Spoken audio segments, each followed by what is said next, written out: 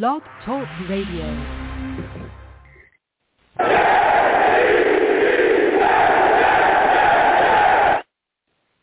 What's going on, folks? It's your boy Long Beach Joe, and I am back at it again.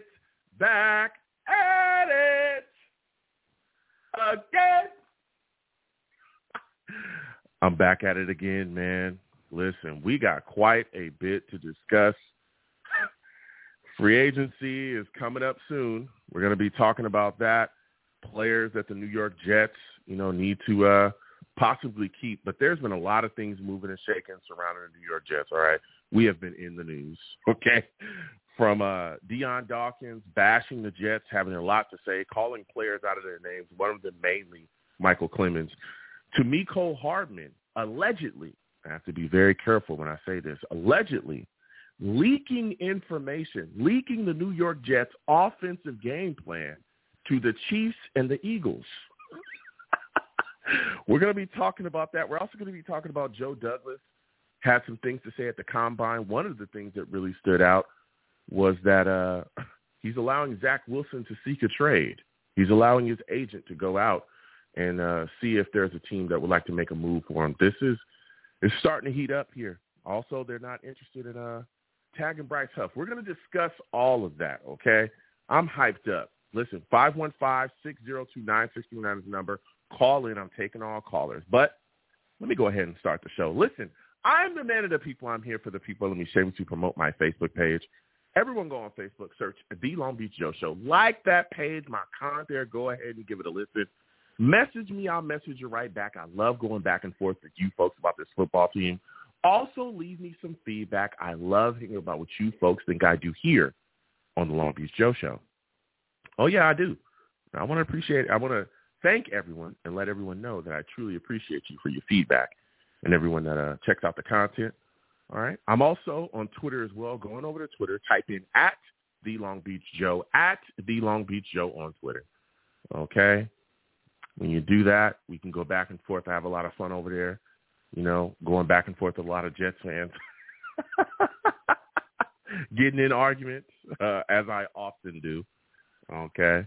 Personal is @YoungJ000. @YoungJ00 is my personal Twitter page. We can argue on that as well if you like. I've gone back and forth with a lot of Jets fans about a lot of things recently, okay? And we've been, definitely hashing things out. I am also on iTunes as well, for those of you that may not know. Go on over to iTunes, okay? Type in The Long Beach Joe Show, The Long Beach Joe Show on iTunes. Subscribe to the podcast on there. Give me a 5-star rating, and let me know what you folks feel about what I'm doing here on the show by way of leaving feedback over there as well. And again, I want to thank, everybody that listens to me, period, because I'm always going back and forth with a lot of people and having discussions, but especially my overseas listeners. They continue to show love and continue to tell me about how much they enjoy the discussion. So I want to thank everybody, but again, especially my overseas folks, Jets brothers and sisters. That's what I'm all about. I just want to connect with Jets fans and have a good time. So that's what I do. And embrace debate. Okay, so I embrace debate. But for those of you that may not know, okay, you listen to the show, via the podcast or however you take in this content. I am also on YouTube as well. Okay. Come on over to YouTube, okay? Type in Long Beach Joe Jets, Long Beach Joe Jets on YouTube.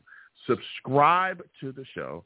Hit that notification bell so when I post content, you folks will be in the know, all right? When you hit that notification bell, hit all, okay? So you'll get all the content. And come on and check your boy out. Also, give the streams and the videos thumbs up. Got content over there, all right? Some people don't know that. And then they check me out. They say, whoa, Joe, you look good. Wow, we didn't know it was just, great takes. You're a very handsome man. Listen, thank you, ladies, okay? I appreciate you, all right? I'm not an arrogant guy. I'm not cocky. I'm just here, just trying to talk Jets and having fun with everybody. So, again, Long Beach Joe Jets, Long Beach Joe Jets on YouTube. Please subscribe. But just know that when you come over here, man, when you come over here, you're going to have to deal with some people, okay? They're the chat. I call my chat the Savages. You want to know why? Because they're savage.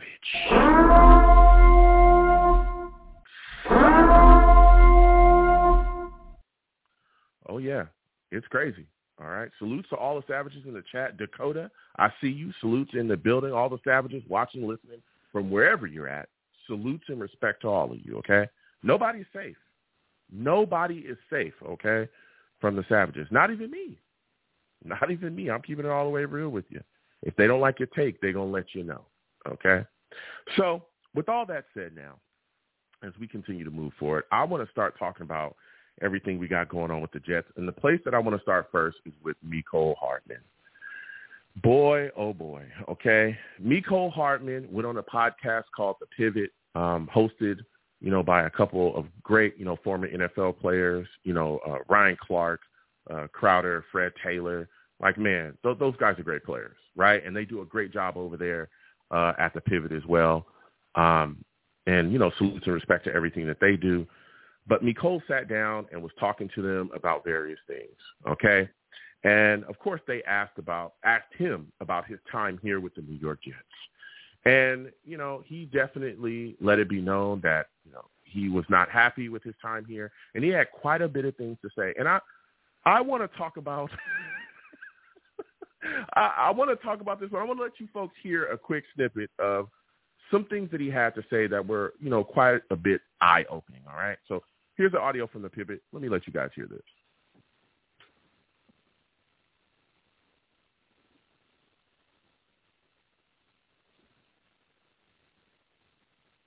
And I just feel like it's not established. What went wrong with the Jets? They trade you. What went wrong there? Y'all treat certain guys that shouldn't be treated like they should be treated. And I just feel like it's not an established coaching staff there as well. Like, you just got a new coaching staff that came in. There's no standard there. It's like everybody do what they want to do. And defense have a more of a stabilized standard with the coaching staff on that side. So you would tell the defense got a standard, but the offense is just like, all right, we'll just figure it out. It's an Aaron show. Let Aaron do what Aaron do, you know what I mean? But then when Aaron go down, it's like, we don't know what to do. But this is that same coach staff that just was out of a job the previous year and then averaged get a new job. I know for a fact I'm better than him for sure. Like, I ain't trying to, I know I'm better than him too. Garrett Wilson, the only person y'all should just be like, hey. So I have no problem with y'all putting around Garrett Wilson for sure. I don't care. Like, that's fine. But when it comes to certain other things, like, come on, like, I don't understand why I'm not in the rotation with that. And y'all never gave me a reason as to why either. This my thing was, y'all can't tell me about winning. I've been to 4 Super Bowls in 5 years. You know what I'm saying? Now, you feel me? But beforehand, I've been to 4 AFC championships. I've been to 3 Super Bowls. I've won 2 of them. Like, I know what winning looks like. Right. I know what winning is. So y'all keep telling me certain things. It's like, I'm not going for that. Like, because y'all not doing it right. Like, we got hammers on the ground. We don't got no discipline. People feel like it's too many individual egos in this locker room or whatever. And I'm telling them, like, this not going to get y'all to win. It's not going to happen. Now, as you folks heard there from that audio, from what Mecole said on The Pivot there, we've heard quite a bit of those things, right? We heard quite a bit of those things and, from leaks in the past. And to be completely honest, I'm not saying that Mecole Hardman was the leak or was the leak from that standpoint, but man, a lot of the things that he said, honestly, were verbatim from articles that we heard that said that they had informants from within the New York Jets facility. Some of them saying that they had informants from within the locker room that were telling them things like that. Okay. Now, again, we've heard a lot of the things that he's saying, the lack of adjustments, coaching wise, and we saw that as well. We clearly saw Nathaniel Hackett struggled, especially once Aaron Rodgers went down. We saw him struggle to adjust his game plan to Zach Wilson. We saw him struggle to integrate, certain players within the offense, Mecole Hardman being one of them. But there were other things that he said as well that were kind of surprising to me.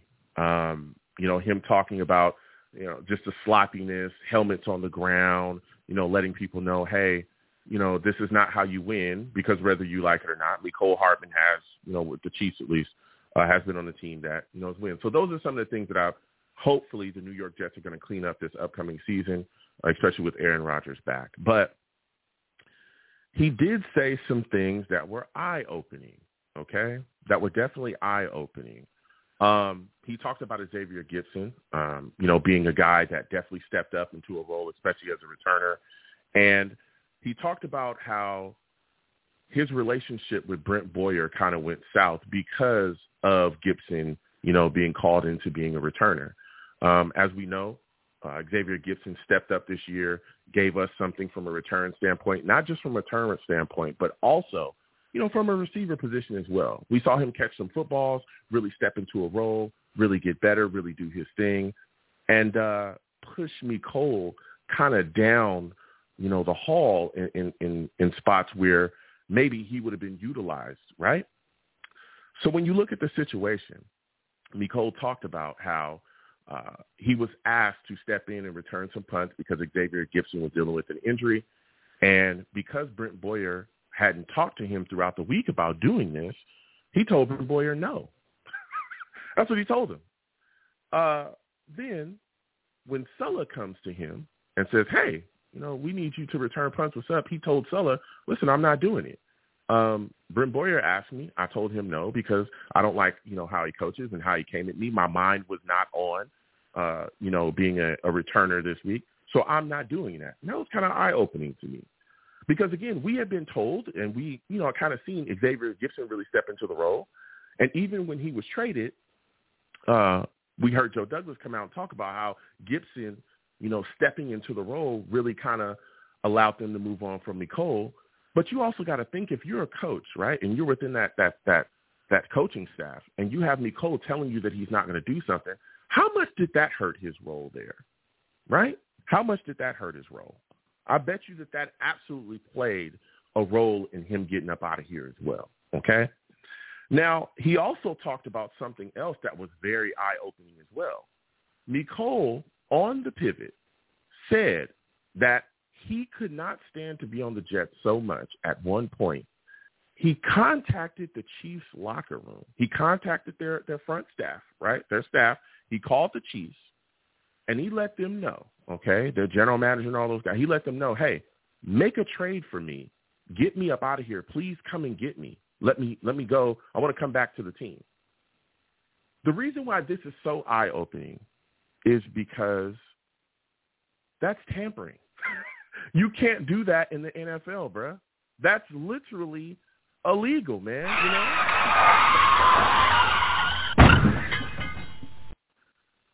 So it's like, okay, so you're just going to sit up here and admit that you contacted the Chiefs to make a trade for you, before we eventually moved on from him. Now, again, all of this that's just coming out now, I'm very sure that this was unbeknownst to the New York Jets at the time. But, wow, instead of just closing his mouth and moving forward, Mecole Hardman decides to come out, dump on the Jets, and then spiel, right, that he had contacted the Chiefs on his way to move on. Insane. Now, after this pivot situation and all the things that were talked about, all of a sudden, we start to see different things come about as well with this on the spin. And it came in the form of players, right, that were on the team coming out and kind of speaking to this situation. One of them, the first one, was Thomas Morstead, okay, a punter that we all know really did great work for the New York Jets this season, okay, and we hoping to have him re-sign and come back. Now, Morstead sent out a tweet, okay, and I'm going to read this tweet verbatim. Morstead says, "Be careful getting information from disgruntled former employees. Getting beat out by a rookie free agent after being guaranteed millions of dollars is tough to deal with. Entitlement is a killer of opportunity. You have to earn it every year." Now, clearly, this was a response to Mecole Hardman and what he had to say in the pivot, right? Okay. Morstead, veteran guy, been in this league for a long time, stepping up and defending his team and defending his guys from what Mecole was trying to say. Then it continues on, right? This is where it starts to really heat up. Now, we already got the tampering. We already got you saying that you had turned down things that the Jets coaching staff told you to do. Okay. Well, then Kenny Yeboah responds to this situation as well. Kenny Yeboah quote tweets. he quote tweets Thomas Morstead and the quote that I just read. And he responds to it, okay, by saying, I like this, OG. He says, hey, I like this. I like what you had to say and how you cleaned him up, right? Well, then a person comes and speaks to him in the comments as well and says, hey, Kenny, how do you feel about Nicole? Well, Yeboah doesn't hold back. And as a guy, that we all know, especially players on this team, okay, NFL players as a whole, but definitely players on this team, they don't, they don't open up like that. Unless it's something they really feel is in their heart, they do not let it go, okay, so quick, especially in this market. Well, Kenny Yeboah did just that. Kenny Yeboah says about Mecole Hardman after being asked, he responds, he's tripping out. He ain't talk about his own work ethic. He ain't talk about his own work ethic and how the Georgia Eagles got our game plan. Excuse me, sir? What did you just say?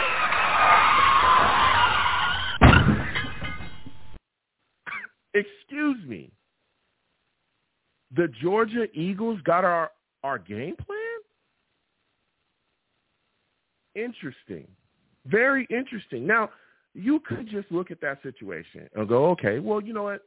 That's just Kenny Yeboah, right? Only Yeboah had something to say about that. No. No. Because Sauce Gardner also tweets as well. He tweeted it and then deleted it, okay? But we've seen it. Sauce Gardner tweets, and this is after Yeboah. Sauce Gardner tweets, we ain't going to talk about how our offensive game plan got leaked versus the Eagles, though. Now, it seems as if, to me, and clearly to everyone else, that there are Jets players that clearly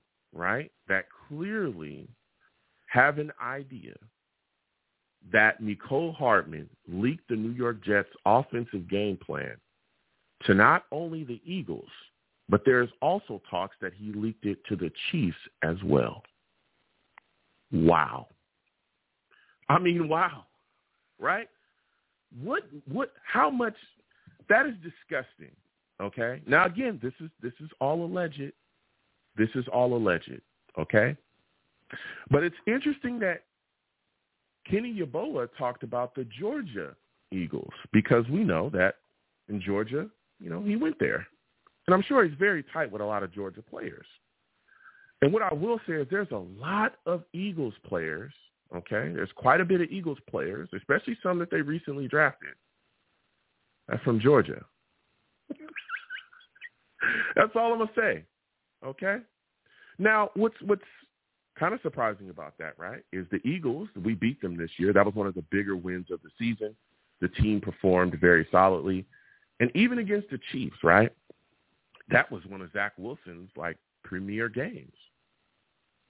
I just find it very interesting to now hear about all these things from Mecole Hardman, to hear about how he felt his time here went, to hear about how he contacted the Chiefs, which, again, is tampering, and I hope that the New York Jets front office contacts the NFL and they look into that. And I find it very interesting that a couple of players are coming out and saying that he's leaked information to teams. Now, he has come out, okay? He has come out and kind of backtracked his statements, especially about, specifically about the Chiefs, about him contacting the Chiefs. He said, hey, that's not something that I would do, all right? Now, what I find interesting is that there's so many players, especially, again, Sauce Gardner is not some, small-time guy, okay? Why would these guys be coming out and saying that you're doing this? Now, again, he's also came out and addressed that as well, calling them false accusations about him and his character, and that he would never leak game plans to other teams, and that he's all about, making sure that you win no matter the cost. He's never going to help an opponent or give an opponent the upper hand. So, allegedly, right? Allegedly, he leaked the game plans to the Chiefs and the Eagles. But what I do find extremely interesting as well, outside of tampering, outside of the leaks, the questions surrounding him and leaks, is how a lot of the things that he said sounded like they came directly out of those articles that were written. Very interesting. I will say that. So, Mecole Hardman, man, he's out of here, though. He's with the Chiefs, and he caught that last football and got him a Super Bowl. He's got himself another ring there. But, man, if it's true that he's the guy that was leaking and doing all that stuff, I am so glad that he's out of the New York Jets facility. I am so glad. Beyond myself happy. Because the last thing you want is a guy like that in your facility. All right? As we continue to move on, and we'll be talking about that again, 515-602-9639.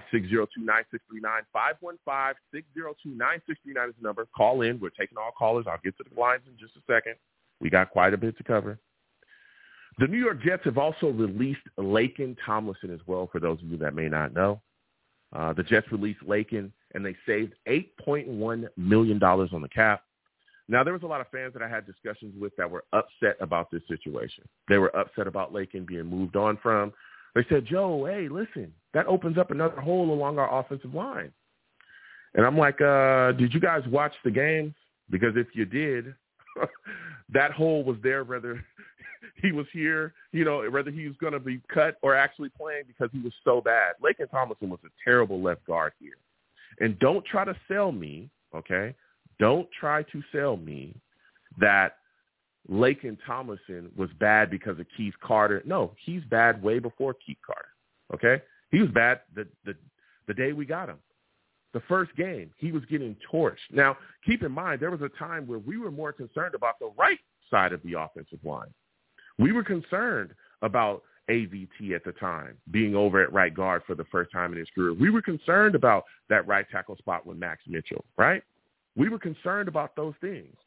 But we quickly saw that the concern should not be on the right side, and it should absolutely be on the left side, because those are the guys that were getting cooked. And Laken was one of the guys that was getting bullied and pushed around over there, straight into a quarterback's lap. I remember it like it was yesterday. So I don't have a problem with the New York Jets moving on from Laken Tomlinson. Not at all.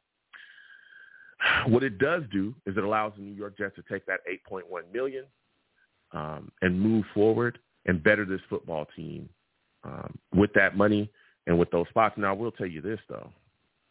This does open up an opportunity for Vera Tucker to possibly move back to left guard and stay at left guard for the season.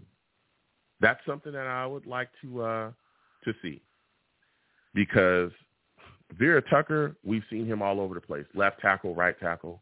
Started at left guard, played right guard as well. Only thing he didn't play on the team, only thing he hasn't played is center. I don't think he hasn't played center yet, but I'm very sure that he could do that as well, right? But I want to see him put in the spot and stay there. And I think left guard, with that now clearly opening up because we're moving on from Laken, I think would be a good move for AVT. I know there's a lot of people talking about moving him or keeping him at right guard, or even moving him back out to right tackle.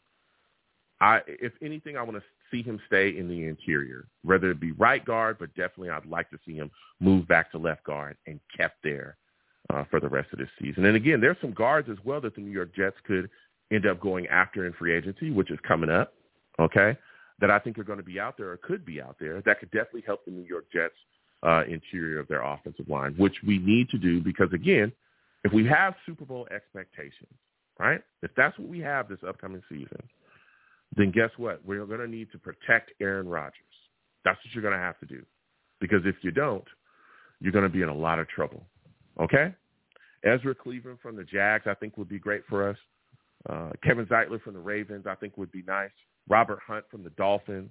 Kevin Dotson from the Rams. Those are all guys that the New York Jets could end up targeting that I think would be great moves for us. Okay? Great moves for us. So it's very, very interesting to see what's going on here and see how the New York Jets are going to address that offensive line position. So I hope Joe Douglas is going to be able to get things done. Now, as we continue to talk about this team, because the Jets have so many things going on. They have so much happening, man. All right? Joe Douglas actually sat down and spoke with the media at the Combine, okay? He had quite a bit to say, man. Had quite a bit to say. He started off by talking about the comments that Mecole Hardman made. Okay, he said that the comments that Mecole Hardman made about contacting the Chiefs definitely resonated with him. Okay, and I think when he says that, that the comments resonated with him, I think he's saying, he's definitely going to be looking to contact the NFL about tampering, as he should. Now, that's what I believe he's saying, okay? As he should, because that is egregious, okay? So I'm hoping that he does go forward and contact the NFL, and I hope they do an investigation and, see if they can slam the Chiefs with something there, because that's egregious, okay? He also talked about Woody Johnson, as we know that Woody Johnson came out this offseason and recently and talked about his frustrations with the team. He did rip into Zach Wilson, which he should not have done, okay? And we'll talk about Zach Wilson in just a second. But he did rip into Zach Wilson, saying, hey, we need a backup quarterback. Woody. But Woody Johnson also did talk about his frustrations here. Okay, talked about his frustrations with last season, the way things turned out, and, basically made it known that Robert Saleh and Joe Douglas, they got to get things together or, there can be some changes. Now, he didn't say that there was going to be a playoff mandate or nothing, but he did say, they've got to win more games than just what they won this year. Now, Joe Douglas, okay, at the Combine, when he sat down with the media, he said that he mirrored Woody's frustration, with the way that the season ended and how everything went throughout the season. He also talked about how, the position that they're in, okay, and we all know this is the New York Jets, right? This is a franchise that is in a media hotbed. Everybody, we haven't won in a while, all those things. We all know that, right? And he said inherently that comes with pressure. But they're going to continue to move forward. They're going to continue to pound. They're going to continue to push to do whatever they need to do to make sure that this team is prepared and gets it done. They need to get it done. He talked about, hey, we can't just keep talking about it. We got to finish. We got to go out there and produce. He also talked about how he identifies, they clearly identified what's wrong. They know that what's wrong with the team, and they've got to fix it. So they have, a clear set. Clearly, it must be a clear set plan to attack certain position groups to continue forward and make this team better. And I think that clearly the biggest position group that they're going to attack is going to be the Jets' offensive line. I know a lot of people, clearly, we all watch the Jets week in and week out. Our offensive line is putrid. And I think that if you look at what our offense showed us last year, is that if you do not have a functioning offensive line that can hold the fort and protect your quarterback, adequately, your offense will fall off of a cliff. Okay? Your offense will fall off of a cliff. All right? So I think that's a position that they're going to address, and we'll see how things move forward with that. Also, Joe Douglas, speaking at the Combine, also talked about Bryce Huff. We've all been wondering about Bryce Huff and what's going on with him. We've all been wondering this, okay?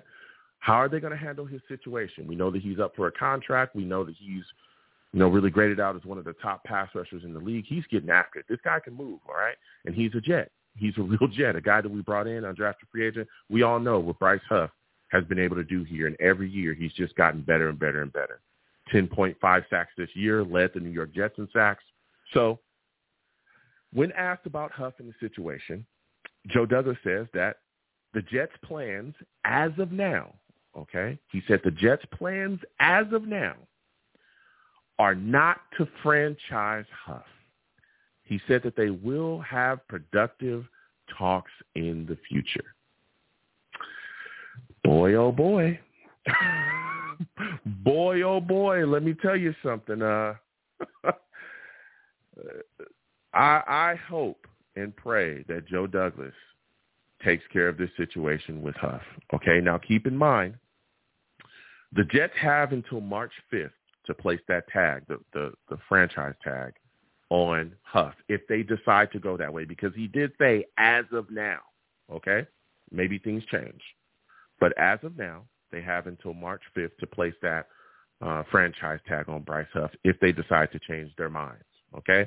Now, that franchise tag will carry a $21.3 million charge, okay? Now, you look at this situation, man. I would love to see Bryce Huff stay a New York Jet, okay?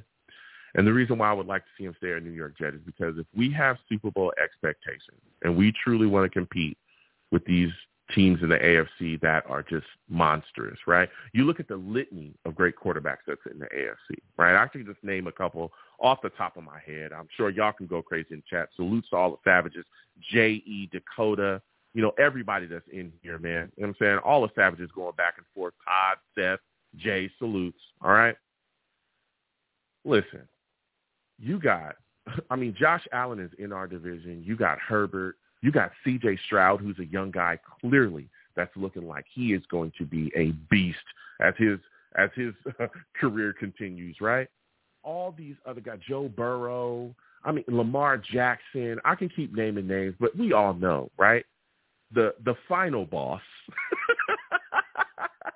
the final boss, right? The big man on top of the mountain, Patrick Mahomes. If you do not have a pass rush, right, a consistent, adequate pass rush to get after him, you're going to lose. And you're going to lose every time. We've seen this, right? Especially, and this is what blows my mind when I speak to so many Jets fans about this situation, is because for years, we didn't have a pass rush. For years. I remember after John Abraham, there was like a decade where there was really nobody that we could consistently lean on to be a pass rusher here, okay? And we saw how that hurt us. We saw how we couldn't get to quarterbacks. They would have 40 minutes to throw the football against us, 40. I remember there was one year I went to MetLife and I watched Russell Wilson with a jacked up knee literally torch the Jets. He threw for like over 300 yards. And when I tell you, I sat in my seat at MetLife and I watched him have the most comfortable time doing so, it was insane. There was no one that could get to him at all. At all. And this was during the Bowles era when there was no consistent pass rusher. There was no one that can get after it. He had a field day against us. Had a field day. And we couldn't get after him at all.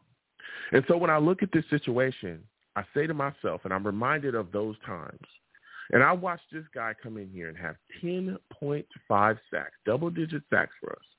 And I'm looking at the situation here, and I'm saying, Joe Douglas has to find a way to get this guy re-signed. He has to find a way. I'm thinking anywhere from 17 to 19 million is going to get you Bryce Huff and keep him here for years to come. And I believe that the New York Jets must do that. Because if you're talking about winning a Super Bowl, I just talked about Patrick Mahomes. I want this to be very clear. Don't think he's the only guy that can shred you. Because Joe Burrow, he'll take you to school as well. You don't get pressure on him. Good Lord, Lamar Jackson. Whoa.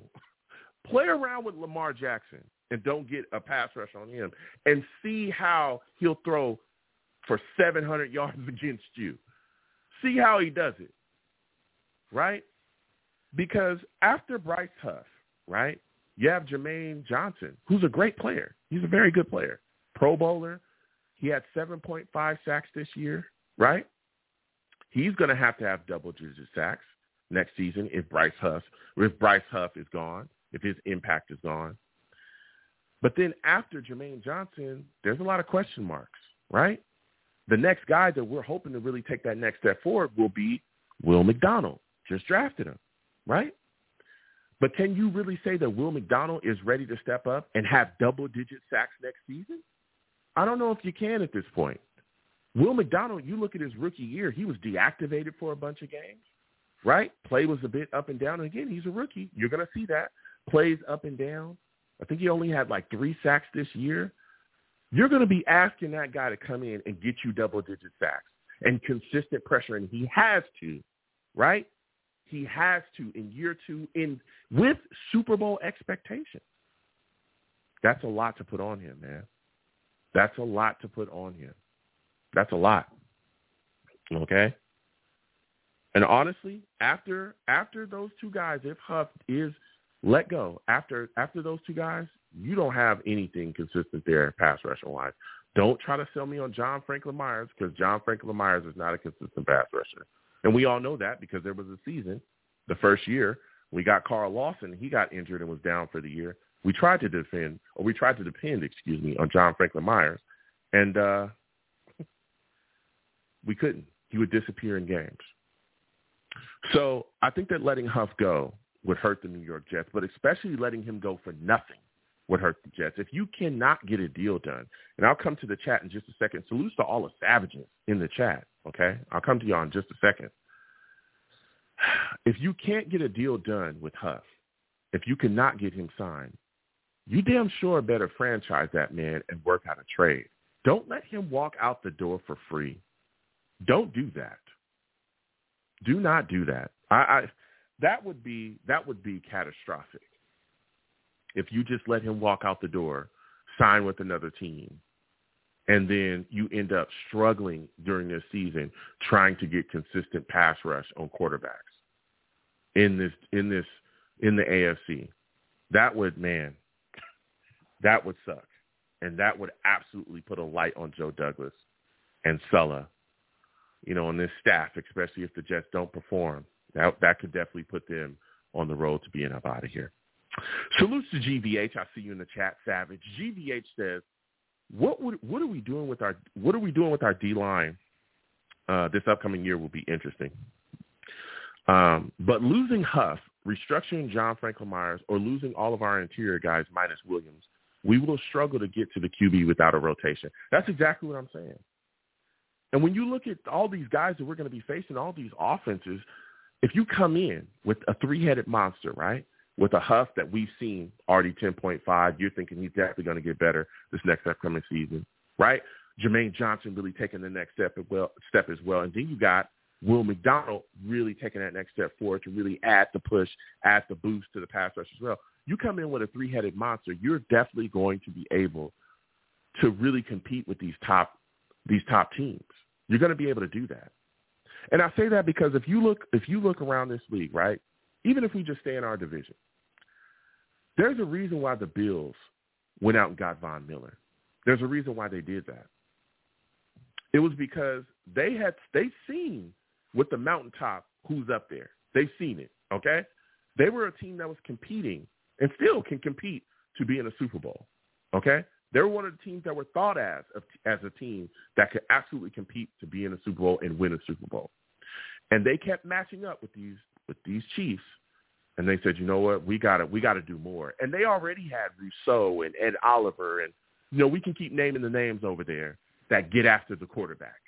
They had a good pass rush already. They were blitzing consistently, and they said, you know what, bruh, to deal with this guy Mahomes up there in Kansas City, that's not enough. We got to get more.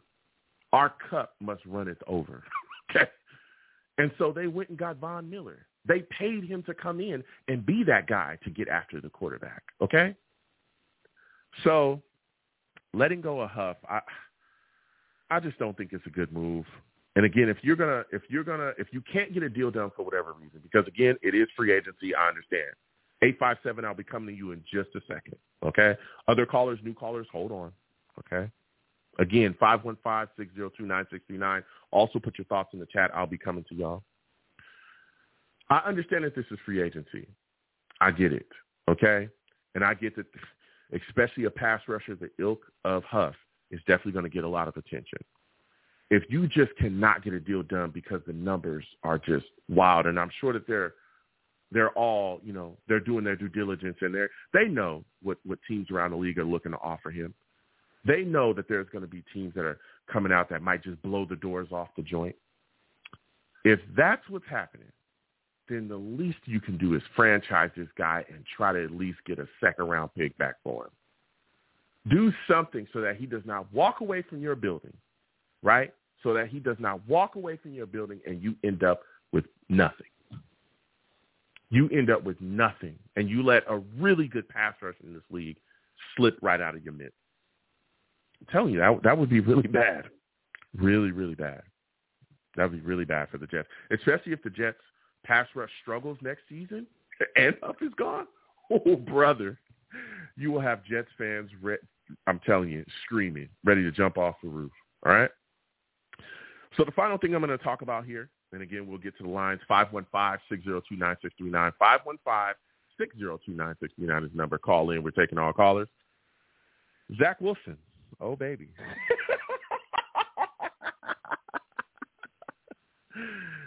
Zach Wilson. Joe Douglas talked about him as well, all right?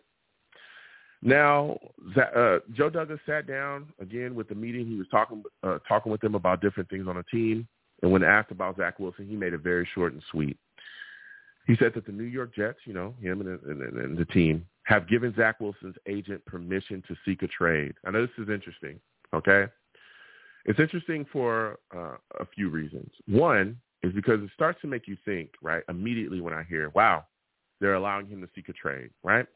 What exactly is Zach Wilson's trade value? And I'm racking my brain, and I'm like, what could it be? Like, what exactly, you know, could teams look at him and say, hey, we'll give the Jets something? Now, ESPN did come out and say that they had talked to various NFL execs, and the feedback that they got wasn't very good, right? That Zach Wilson is not valued around the league. Of course, we all know that because it's been very up and down with Zach Wilson. Even this season, he had some flashes. That Chiefs game, some people argue that the Chiefs game this year is the best game he's ever played since he's been here. That Zach Wilson that we saw in that Chiefs game was could be a top quarterback in this league. But the problem is that Chiefs game wasn't consistent, right? Very up and down. And people talk about a lot of different things from protection to whatever else, right? But the results have not been consistent. Solid results have not been consistent, right? So what exactly is this trade value? I believe they're in that ESPN piece, they said one NFL executive said that he would give away, I think it was a week stay at the Best Western for Zach Wilson. And many of them said that they weren't fans of him. Okay. So I don't know exactly what we can get back for Zach Wilson. I would guess it wouldn't be much, especially when you look at the situation of he's a reclamation project. Okay. And we all know that. Not only that, but his confidence, you know, we've seen his confidence be completely shot. All right. So now you have to build up his confidence. So I don't know if there's any team in the league that really would be willing to part with capital to take Zach Wilson. And then you also got to look at the financial implications as well, right, that come with Zach Wilson. We know he's still in that rookie deal. If the Jets were to trade Zach Wilson, I believe they would save about $5.4 million, but we would have to take a $7 million dead cap penalty hit, okay? Now, that $5.5 million, you know, thing that we would save would also be Wilson's cap figure for the acquiring team. So whoever we sent him to, they'd have to deal with that $5.45 million, okay? Now, at the Jets, if we can't find a partner for whatever reason, which, again, I don't know exactly where we would be able to send him, right? I don't know what team would be willing to take him on as a backup kind of reclamation project. If we can't, if we even look to release him, it wouldn't do anything for us, and we'd have an $11 million cap penalty. So if we release him, there's going to be some issues as well for us.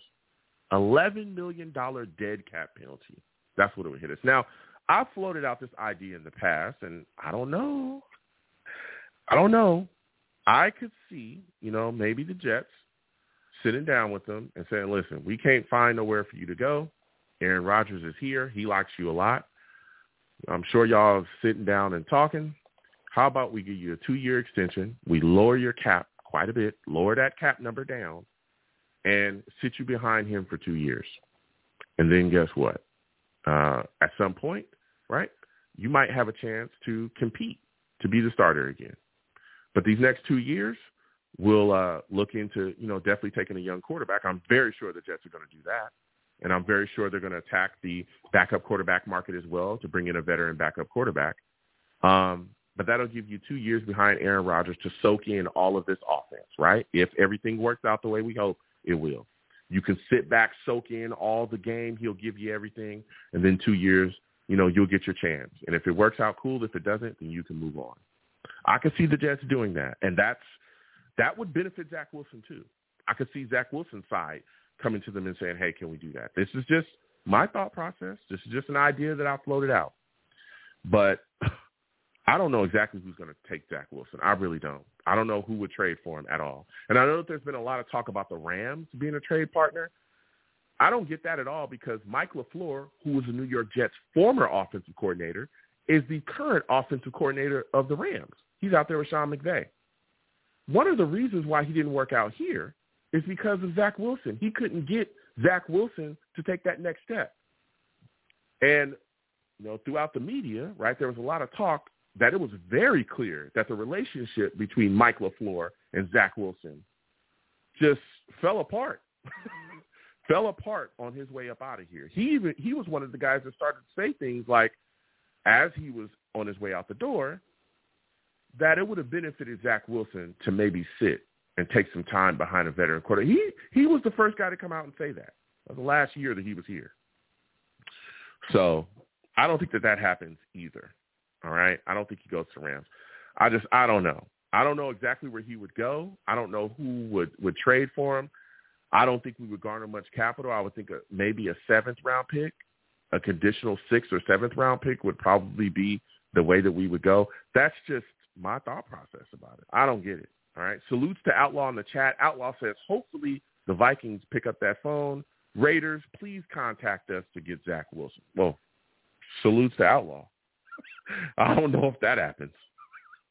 I don't know. I cannot see where someone would want to grab up Zach Wilson and trade capital for him to bring him in and just be a backup quarterback.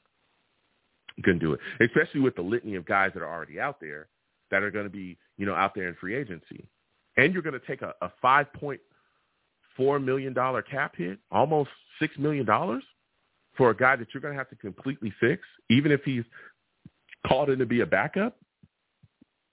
I don't know, man. I don't know. So we're going to get to these lines. Again, 515-602-9639. 515-602-9639 is the number. Call in. We're taking all callers. Listen, when you call in, please make sure that your phone line's good to go. Make sure that you don't have crazy headsets on. Also, please turn me down if you are listening to your boy in your background. I appreciate y'all. All right?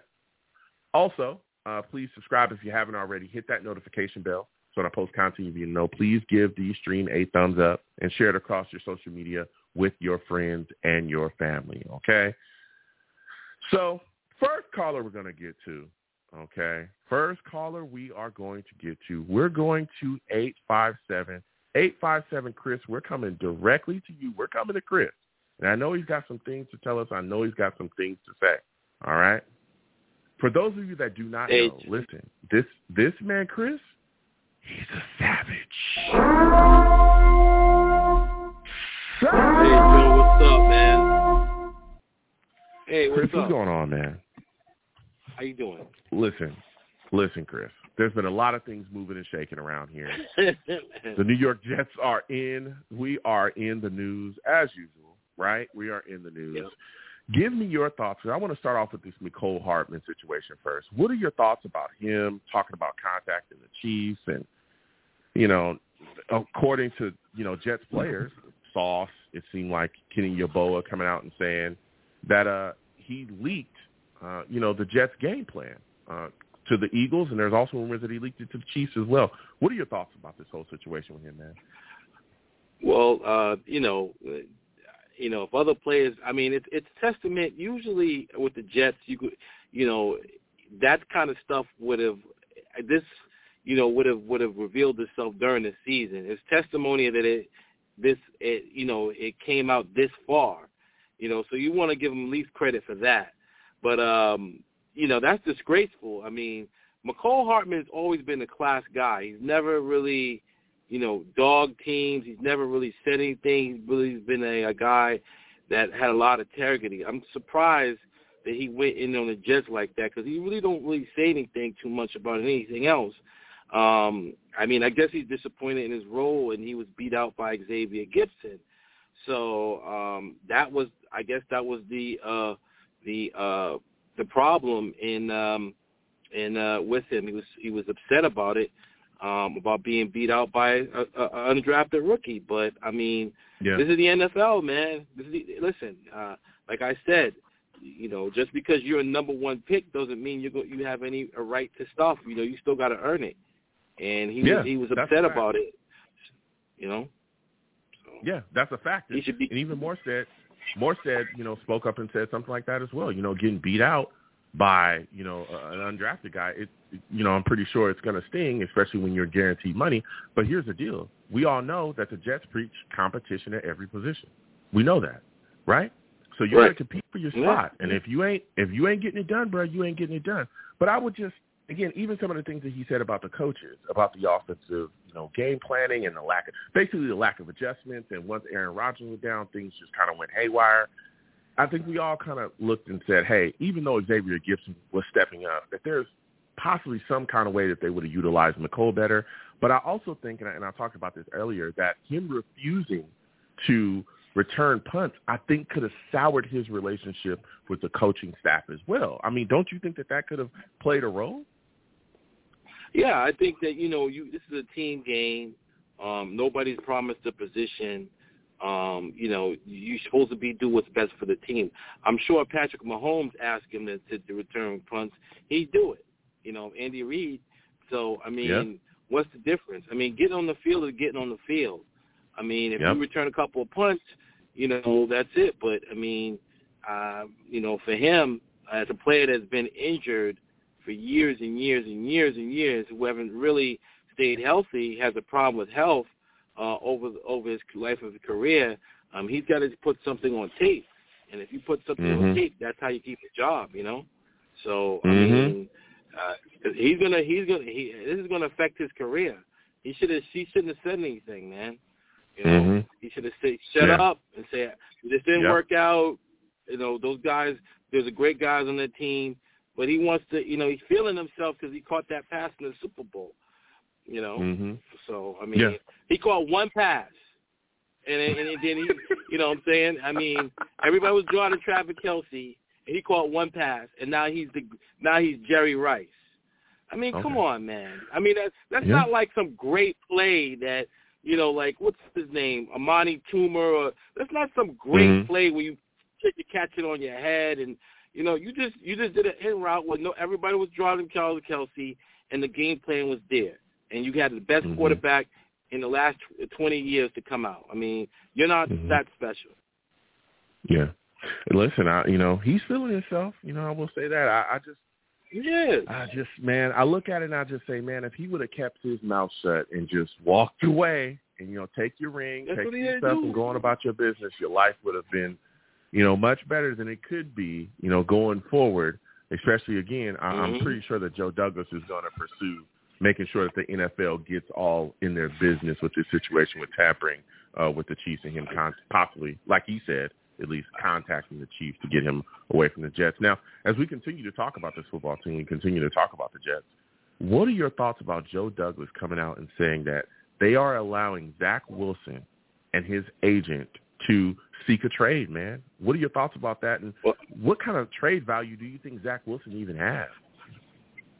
I don't know what kind of trade value he has. Maybe we should force the Kansas City Chiefs to take him. You know,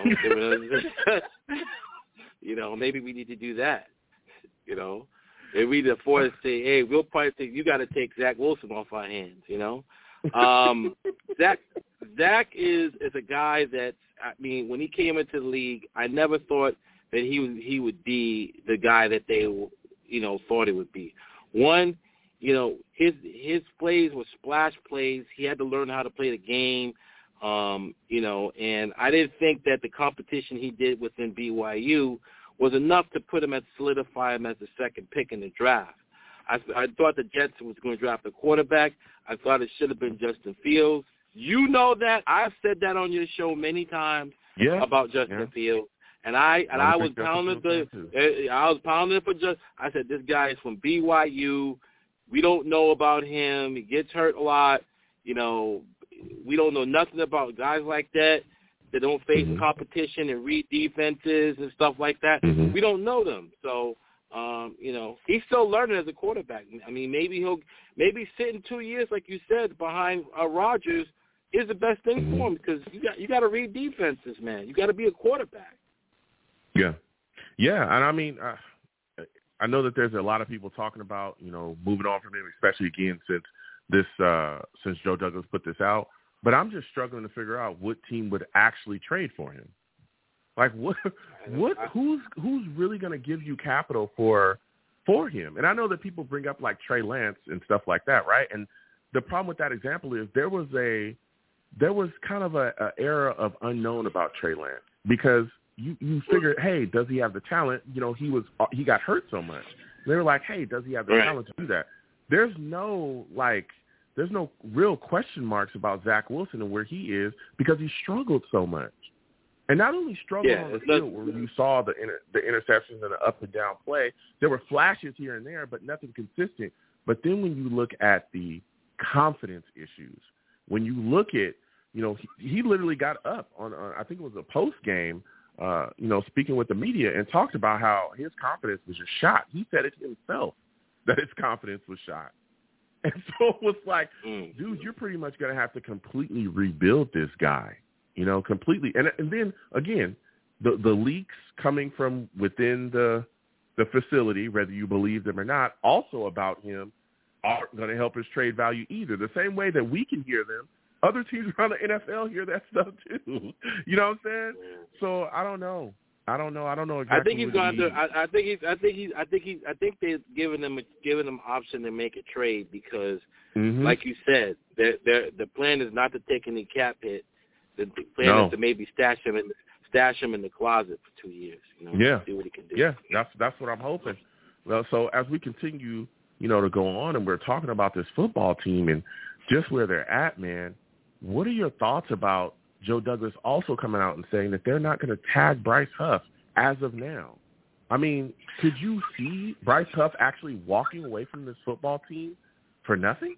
I think that they'll give him. But here's the thing, Joe, and this is what I've been thinking about. Teams around the league don't view Bryce Huff as like a pass rush. They look at the Jets defense with these guys up front that they have, like Jermaine Johnson, Quentin Williams. No, because this is the thing. This is the thing. You have Jermaine Johnson, you have Quentin Williams, you have the other gentleman, I forget his name. You have all these guys up front, and Bryce Huff is a rotation player. Okay, you're gonna double team Quentin. And Jermaine Johnson is a monster, okay? There's no doubt about that. He's only going to get better, okay? So you got this guy that's coming off the thing. Who can't rush the passer? But the thing is that he's a rotational player. How's he going to do every down? So he may be on his value may be only $10 to $15 million, which we can pay maybe 17. But to go up to $23, $24 million a year is crazy. We don't know how Bryce Huff is going to be when he has to play every down. Like Jermaine Johnson is a monster, man. And Quentin Williams, you have to double team him all the time, and you still can't guard Quentin Williams. You know what I'm saying? So at that point, somebody's left open. I don't view Bryce Huff as a John Abraham. I view him some more like maybe a Calvin Pace type guy, because John Abraham could win one-on-one matchups. Like, he can put his hands in the ground and beat you off the thing, And I think we could get that out of, if he did leave, I think we could get 20 we can get 50% of that out of another pass rusher. And then what we could do is, I think Jermaine Johnson's going to become better. I think he's going to be. Okay, so here's the thing, and I want to give the flip side to that argument. I want to debate this because I don't think that teams around the league see Bryce Huff and don't think that he's a guy that can rush the passer. because they all have eyes. When you look at this, when you look at the breakdown, the statistics, when you look at a lot of the things around the league and what makes up from hurries to pressures and all of those things, all of the metrics, he's near the top of all those metrics, all of them. Okay. Right? Everyone around the league knows that Bryce Huff can rush the passer. If you listen to any, guys that are analysts, anybody, they all know that he can rush the passer and get after it. The issue with a lot of Jets fans talking about, well, he's not an every down player, we all know that the New York Jets have a heavy rotation. That's their defensive line plan. Did anybody forget when Jets fans were bashing Jeff Ulbrich because Quentin Williams was being rotated so much, and he literally came out, and this was when they first got here. He literally came out and said, we're going to do that because that's part of our scheme. That's how it works. And then people laid off of him for it. That's how it works. So none of our players are just playing every single down. It's always been a heavy rotation for everybody else. Here's the thing that I don't understand with Jets fans. Jermaine Johnson is a great player. He had 7.5 sacks this year. Bryce Huff was the only guy in double digits. If it's so easy to get sacked because Quentin Williams is in double team, how come nobody else has double-digit sacks? How come nobody else does? If it's so easy, how come nobody else is doing it? Let me explain it. When Jermaine Johnson is lining up on the line, okay, and like I said, in the scope of the offense, okay, you see Jermaine Johnson and you see. You're not really like I said. There's some guys you're like game planning for on the defense, like Myles Garrett. You're game planning for Myles Garrett. You don't know what you could do with Myles Garrett. Myles Garrett just will bust you over, no matter what you do. Quentin Williams is just a guy that just takes off the defense, in the scope of the defense. They just come at you all the time, and I think that for me. I think that I'm not saying that Will McDonald will replace him, but I think Will McDonald can get 7 sacks, and I think we can replace him with a thing. Now I'm saying we should pay him, but I'm not going to $25 million a year at the point of saying we're gonna because listen, this is it. We're gonna lose on an offensive tackle, or you and other Jet creators are pounding the table about offensive line. We must fix the offensive. I don't know what that even means, is fix the offensive line when you have Zach Wilson as your quarterback. I don't know what that means. Hold on a second. Hold on a second, Chris. Hold on a second. Here's the deal. First off, you don't have to delete Huff to be able to fix other issues or other areas on the team. You don't have to do that. I don't think we're going to have to pay $25 million. The franchise tag by itself is, I think it's $21 million. If it was that serious, they would just franchise them. They're not going to go up that high. But I do think 17 to 19 million is probably where you're going to land. But at the end of the day, you're talking about, and we've talked about before, you talked about next year being a Super Bowl or bust year for the New York Jets. All right? It is. Okay, it is. Quentin Williams, phenomenal player, but he's not enough to beat Patrick Mahomes by himself. He's not. Right. There's a reason why the Bills and the Ravens and all these other teams go and get pass rushers, right? Go get extra guys in the offseason because they know what time it is. And we need to know that as well. I understand what you're talking about. Listen, Jermaine Johnson is a great player. He is. He's a Pro Bowler. I love him. I'm hoping that Will McDonald takes the next step. I like him as well. I was one of the guys who was here live. I like the pick. But I want more. If we're talking about winning a Super Bowl, you need more. You need more. We're talking about Patrick Mahomes. Bruh, what about Lamar Jackson? He will destroy you if you don't find a couple of people that are going to be able to get after it and get to him. So, no, I get it. We're not going to have to overspend. I don't think we're going to have to go that crazy. I do think he's going to get some offers. They're going to blow the doors off, and it's going to push us up. That's why I say like that $19 million range is that's the top of the range there. But here's the deal. I think that's you got to do what you can you got to do what you can to retain this guy, because if you don't, you're going to be in a lot of trouble next season. You're going to be in a lot of trouble, because I remember the days when we couldn't get to quarterbacks. I remember that. Like it was yesterday, and it was not fun watching us get scorched. And even with you talking about the offensive line, it's very simple and easy to fix. Everybody keeps talking about the offensive line and Zach Wilson. Yes, Zach Wilson is not a great quarterback. We all know that. But does anybody remember how Zach Wilson became the starting quarterback in the New York Jets? It was because the same offensive line allowed Aaron Rodgers to get mauled in game one. How are we constantly forgetting that? How are we forgetting that? But this is because I remember it. But this is what I'm saying. Fix the offensive line, go get a tackle, go get a guard, and then draft another tackle. Not that hard. So let me debate I'll give you the final word. Let me debate you on the offensive line and other Jet creators. Okay, you guys everyone keeps talking about the offensive line and fixing the offensive line. Okay, you stuck a broken down Dwayne Brown on left tackle. Okay, if you have Mekhi Becton there, right? Is Aaron Rodgers injured? No, he's not. And I'm just saying that I'm up here, okay, in this area, okay, in this area where Tom Brady. I've seen Tom Brady have great offensive lines, right? Mm-hmm. The offensive line is great, but these guys when they leave, they're garbage. They're not that good. They're getting cut. And it's like, well, why was they so good? Because Tom Brady knew and got the scheme away. And that's one of the things that people got to understand about that and Nathaniel Hackett and all this stuff. Sometimes the offensive coordinator, like Josh McDaniels, didn't work as a coach. He sucks as a coach, but great offensive coordinator with Tom Brady. Byron Leftwich sucked as a thing, but he's a great quarterback with Tom Brady. Again, Adam Gase stinks, but he's good with Tom Brady. These are the things that we have to understand is that Aaron Rodgers is with Nathaniel Hackett, and he'll be good with Nathaniel Hackett because sometimes Rodgers sees things that he don't. I'm saying if they if they kept the same offensive line, okay, and they put Connor, the new guy that they drafted to Pittsburgh on the right-hand side, they'd be fine. Connor, you know why? Warren. Because no, he wouldn't. Yeah, because you know why? He struggled too you know this what? year. This is what I'm saying. Why do you guys think that you could stick a rookie right in there and they're going to dominate? That doesn't happen on offensive line.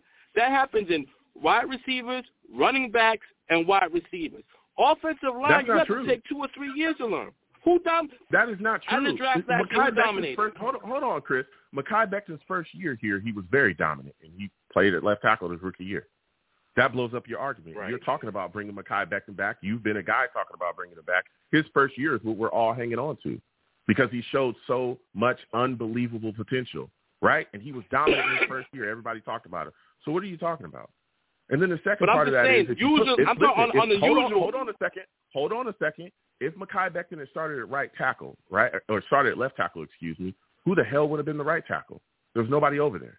Don't give me Max Mitchell. He was trash last season. Don't talk to me about Carter Warren. He wasn't very good either. And Dwayne Brown doesn't play right tackle. But you think Fuaga's going to come in here from? I know you out there in the Pac-10. You think he's going to come out here and deal against these guys like the guys from the Bills and these guys from Patriots, and he's going to blow these guys off? You really think that he's going to come in there and he's going to do it? You really think he can go at these guys? Yes, I think he's going to be solid. I don't think so.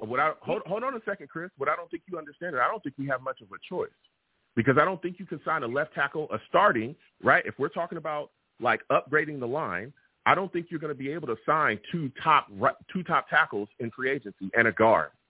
We don't have enough money to do that, especially if we're talking about bringing back Bryce Huff, especially if we're talking about bringing back Jordan Whitehead, especially if we're talking about bringing back Zuerlein and Morstead, which are all critical points. Those guys are not going to come back cheap, right? Especially not Huff. We just talked about 17 to 19 million. What the hell do you think these top tackles are going to want to get paid? They're going to ball out. Right. Are you insane? So how are you going to do all that? And then have enough capital to pass on a top tackle in this year's draft? You're not going to be able to do that. I personally believe, sitting right here, right now, that the New York Jets are going to try to address the offensive line in free agency. But I personally believe we're going to have a hole somewhere along our offensive line, whether it be right tackle or left tackle. And I believe we're going to have to draft that. And this is the perfect draft to do that because there's so many good tackles in this one. From Olu, who probably could be there. Some people talking about there's a chance that Joe Alt can move down. I don't think he'll be there when we draft, though. I think Olu can be there. I think Fuaga can be there. And a lot of people are not talking about Mims. It's this kid Mims from Georgia that nobody's talking about. Yeah, he's good. He's an option too. He's good. And I'm just bringing him up. I'm letting it be known that I've seen him as well, and I talked about him earlier, and he's the option. But that's what I personally believe is gonna happen.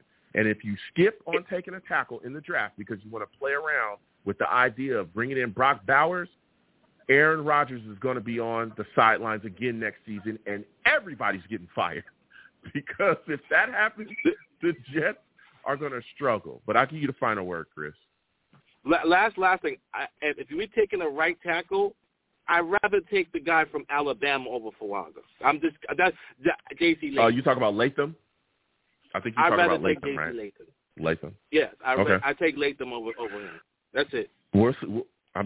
We'll see if he's there. There's a lot of talk that 3 tackles come off the board before that. There's a lot of and we'll get in those discussions more as the draft comes. But we'll see. Listen, Chris, it was phenomenal speaking to you. Okay, next time I have a show, I'll hear from you. All right. All right. You have a good one. All right, bro. Listen, we got to keep it moving. Lines is hot. I listen to everybody. I listen to everybody. For those of you that I go back and forth, Mike, you are next. I'll come to you in a second. I listen to everybody. If I don't like your takes, though, I'm going to definitely give you some pushback. That's what this is about. I embrace debate here. I embrace debate, and I go back and forth. And I'm going to let it be known. 515-602-9639. 515-602-9639 is the number. Call in. I am taking all callers. When you call in, be patient. I will get to you. Salutes to all the savages in the chat as well. Jay, I see you. Jay says, the bigger issue is playing time. If another team matches us on Huff, if they will offer more playing time, he is gone. That's an interesting point, but I don't know if that's necessarily true. It would depend on how he felt about that situation, because maybe the playing time that he's getting right now is significant enough, because he's gotten 10 sacks this season with the playing times that he's been given. All right?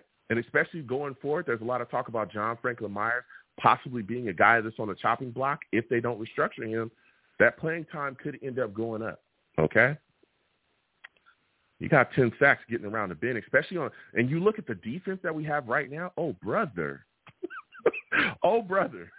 Things could get real nasty, okay? Could get real nasty depending on what the Jets do. We got Quinnen Williams. You have a top defense. That's one thing that I'm sure Huff is looking at as well. He doesn't want to go somewhere else and fall off of a cliff, right? You still want to have that production. So if you can get paid and still stay in a scheme that has benefited you greatly, that has paid dividends for you on a coaching staff that we know that he likes,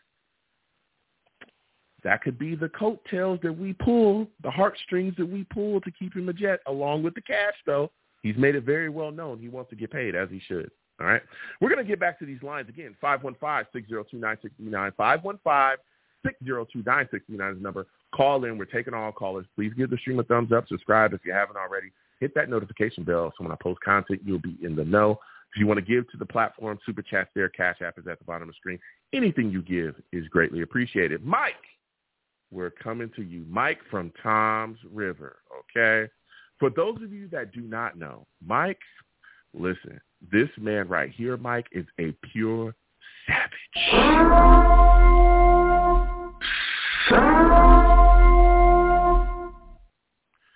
Mike from Tom's River salutes. I'm going back and forth, Mike, having a lot of fruitful conversations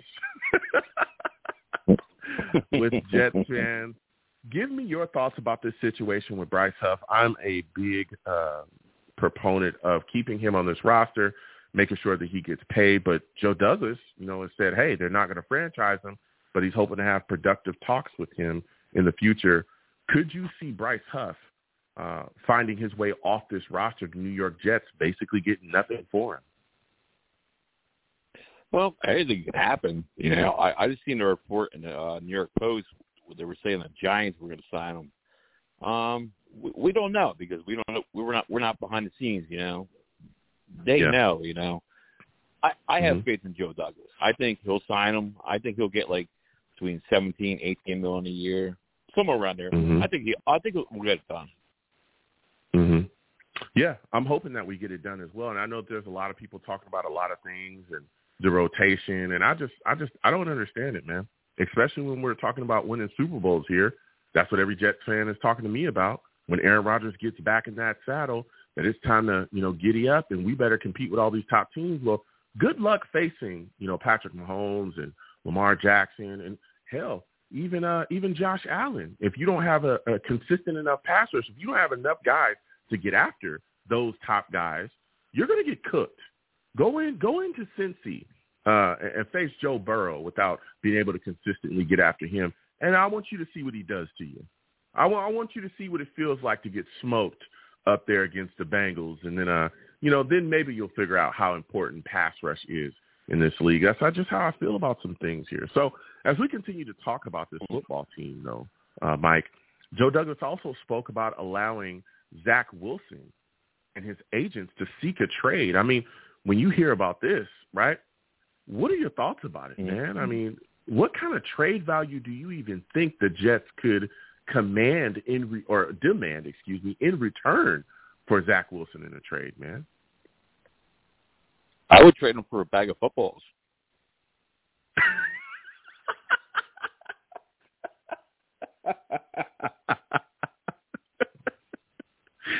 Man, listen, that's to be honest with you, that's I mean, that the best, a week at the Best Western, I've heard it all. I think it's going to be tough to get capital for him as well. Maybe a sixth, seventh round pick, maybe.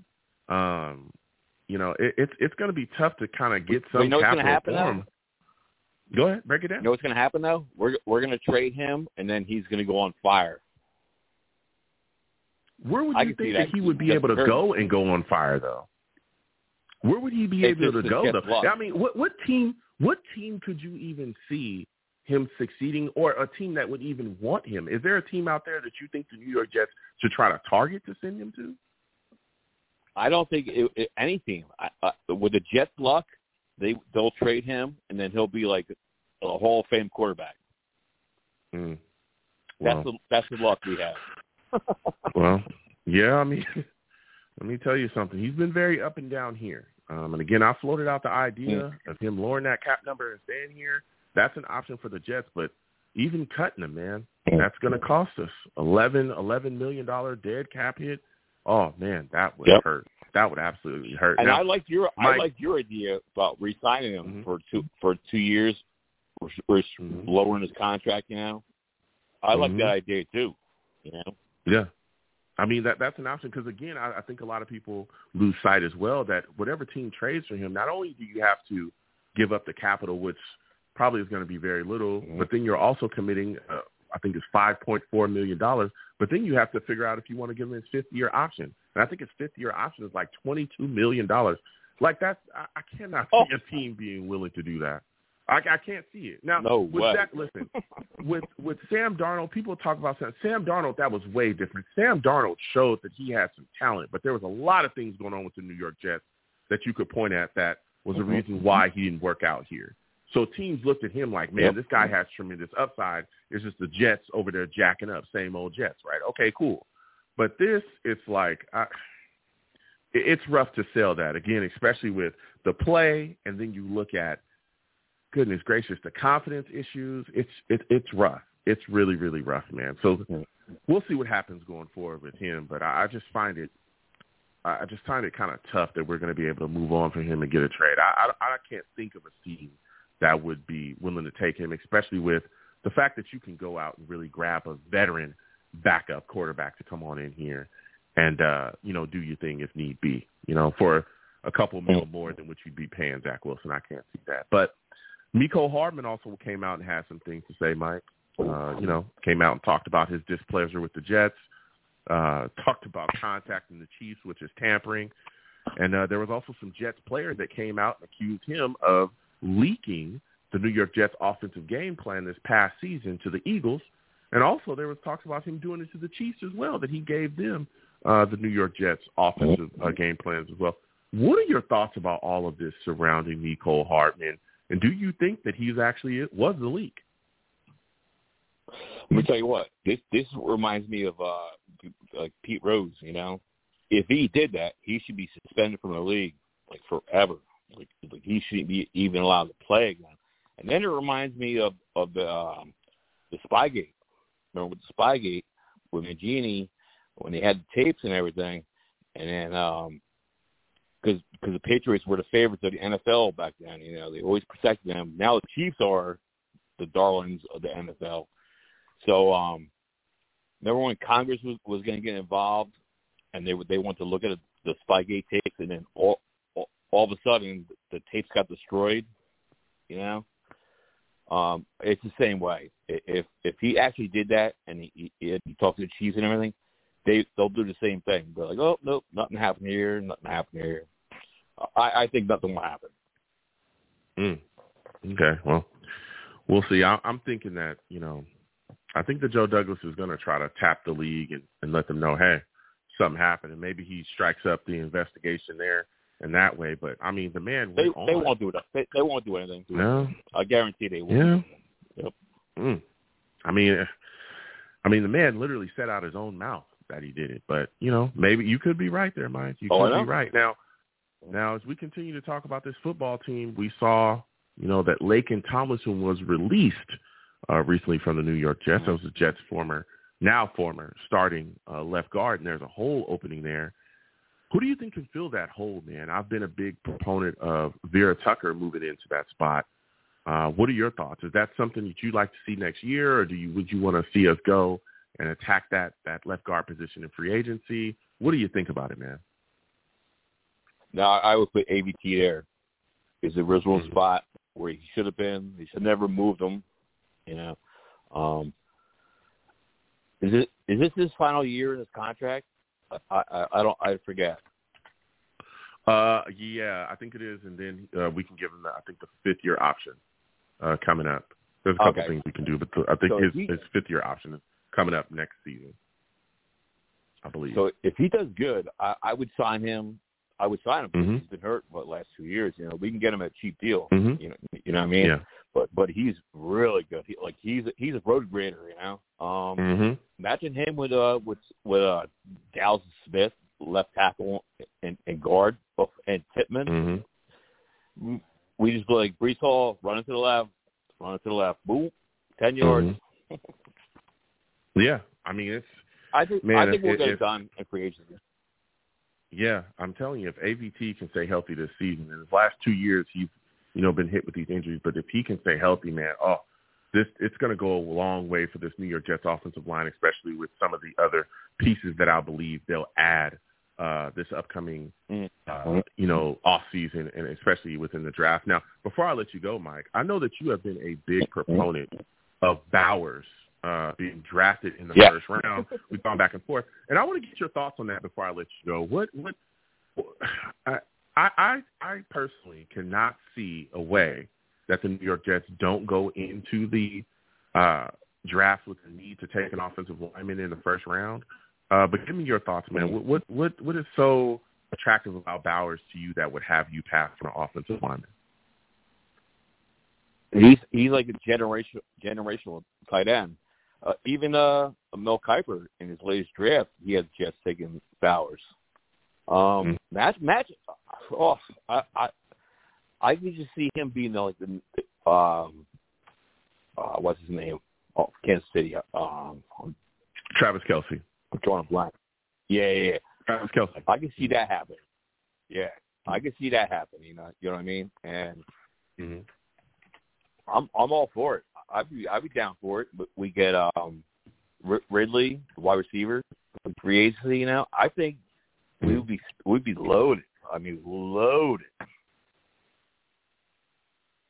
Yeah, I mean, look, I've gone back and forth with a lot of people, and I've definitely heard, or clearly not just heard, but seen Brock Bowers. He clearly is. He's very good. He's a very good tight end, and I've heard a lot of Jets fans clamoring for him, and they want him. Monty will be coming to you next.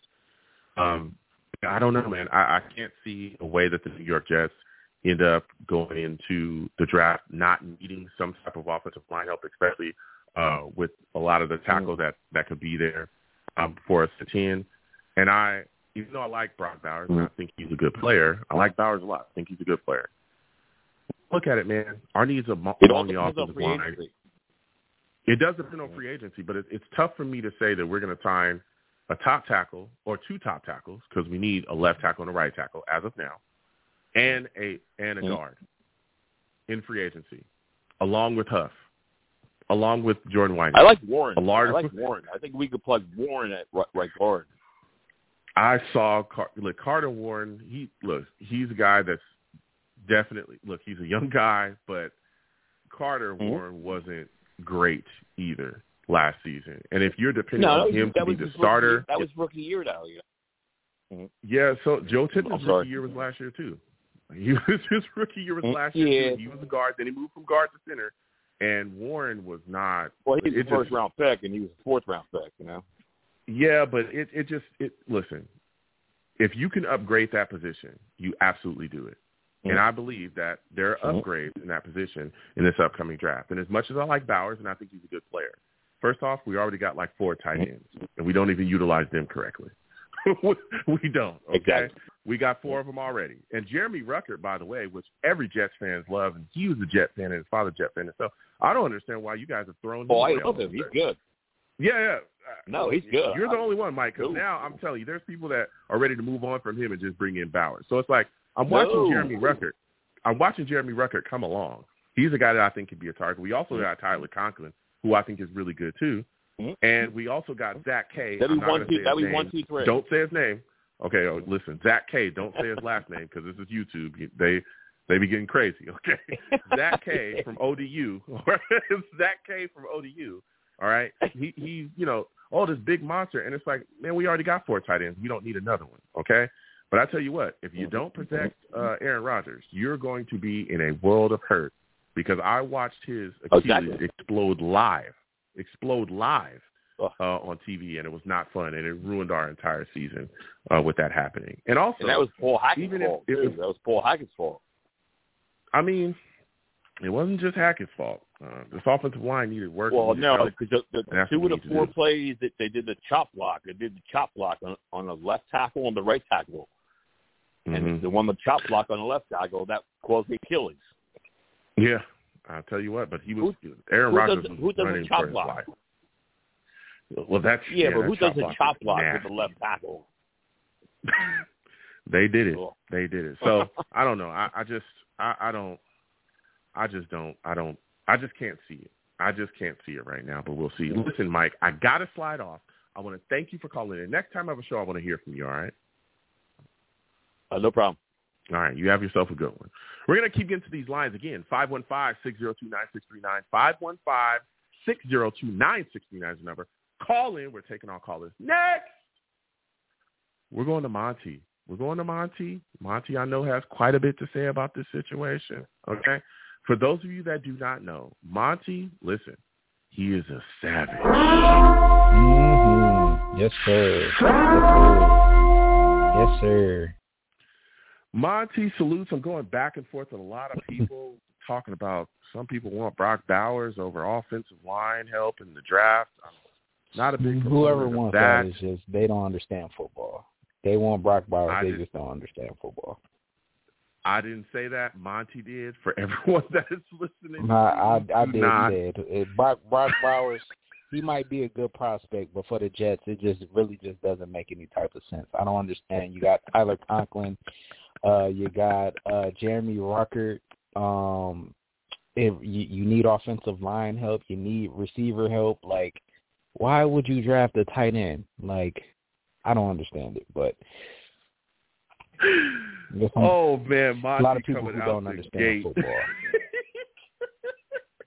Monty coming out the gate with it. Okay, well, look, I think we're in agreement that we don't need Bowers, like you said as well. I'm a big proponent of offensive line help, as we all know.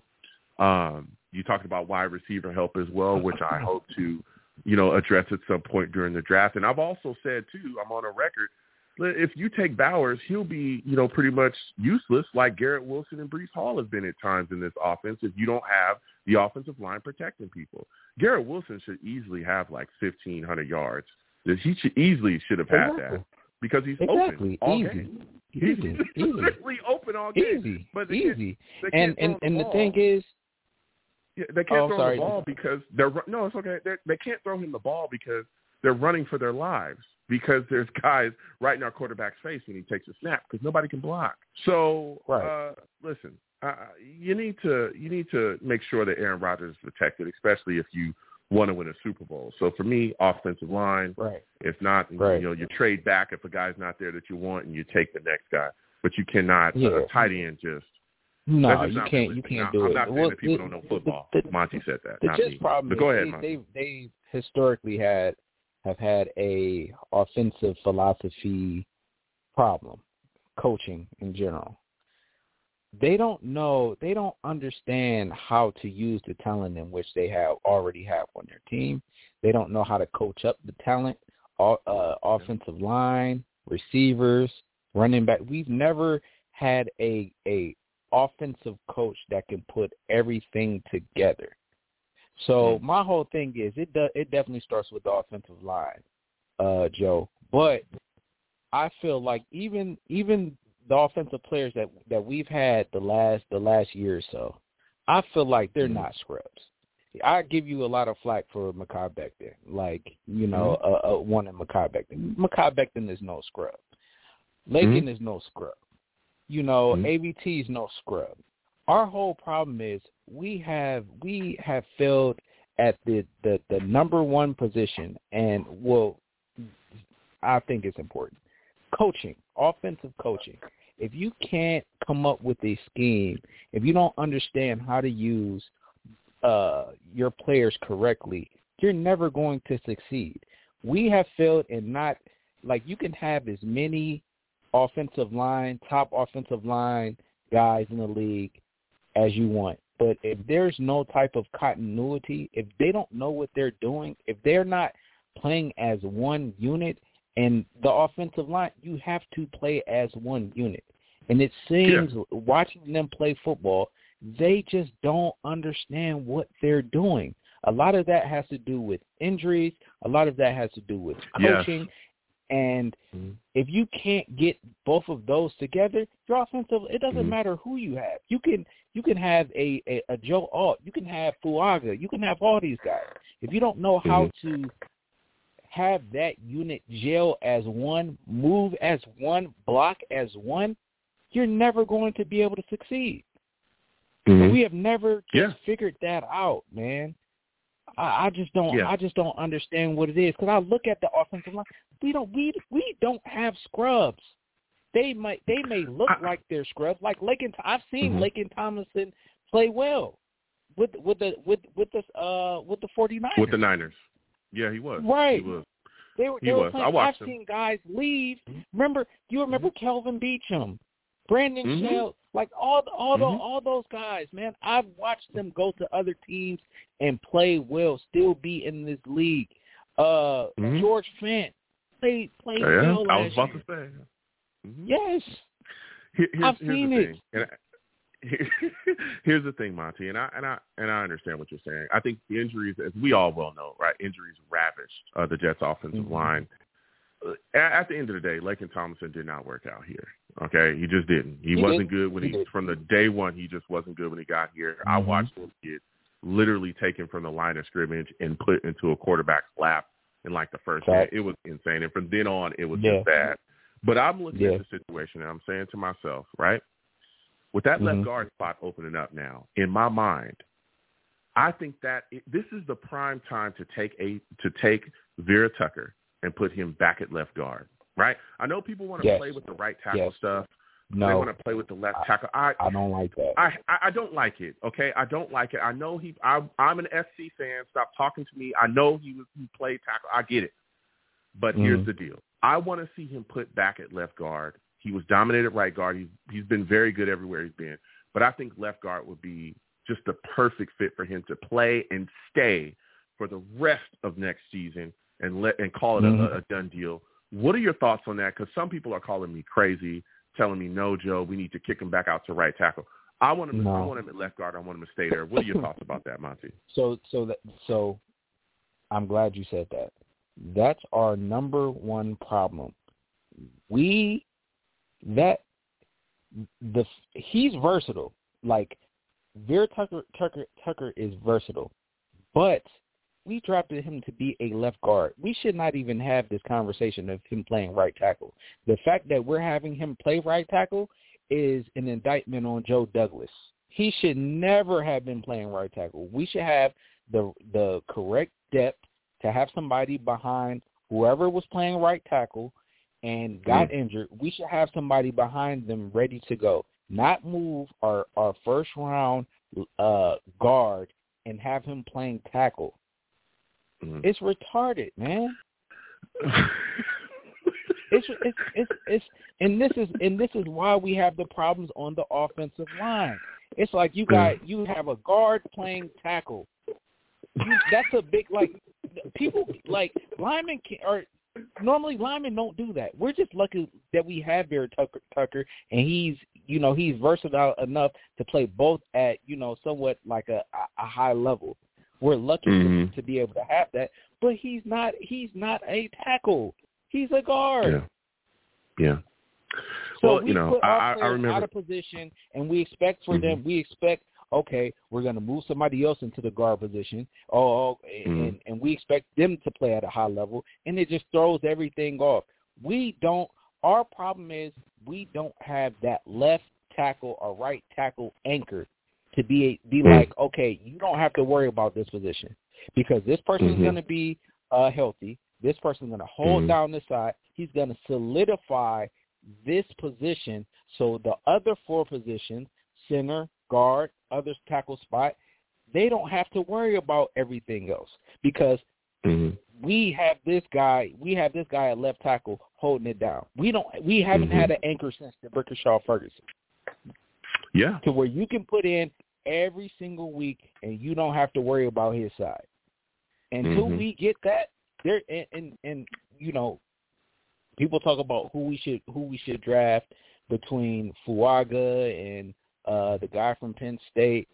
None of those guys are anchors, Joe. They're not. They might. You don't think Fuaga would be a solid option at right tackle? They're not anchors. Or there's a difference between. No, those guys are not anchors. All right. Well, give us who your anchor is. There's a difference between a left tackle and an anchor. What's the guy's name from Dallas Cowboys? You talk about Tyron Smith? He's an anchor.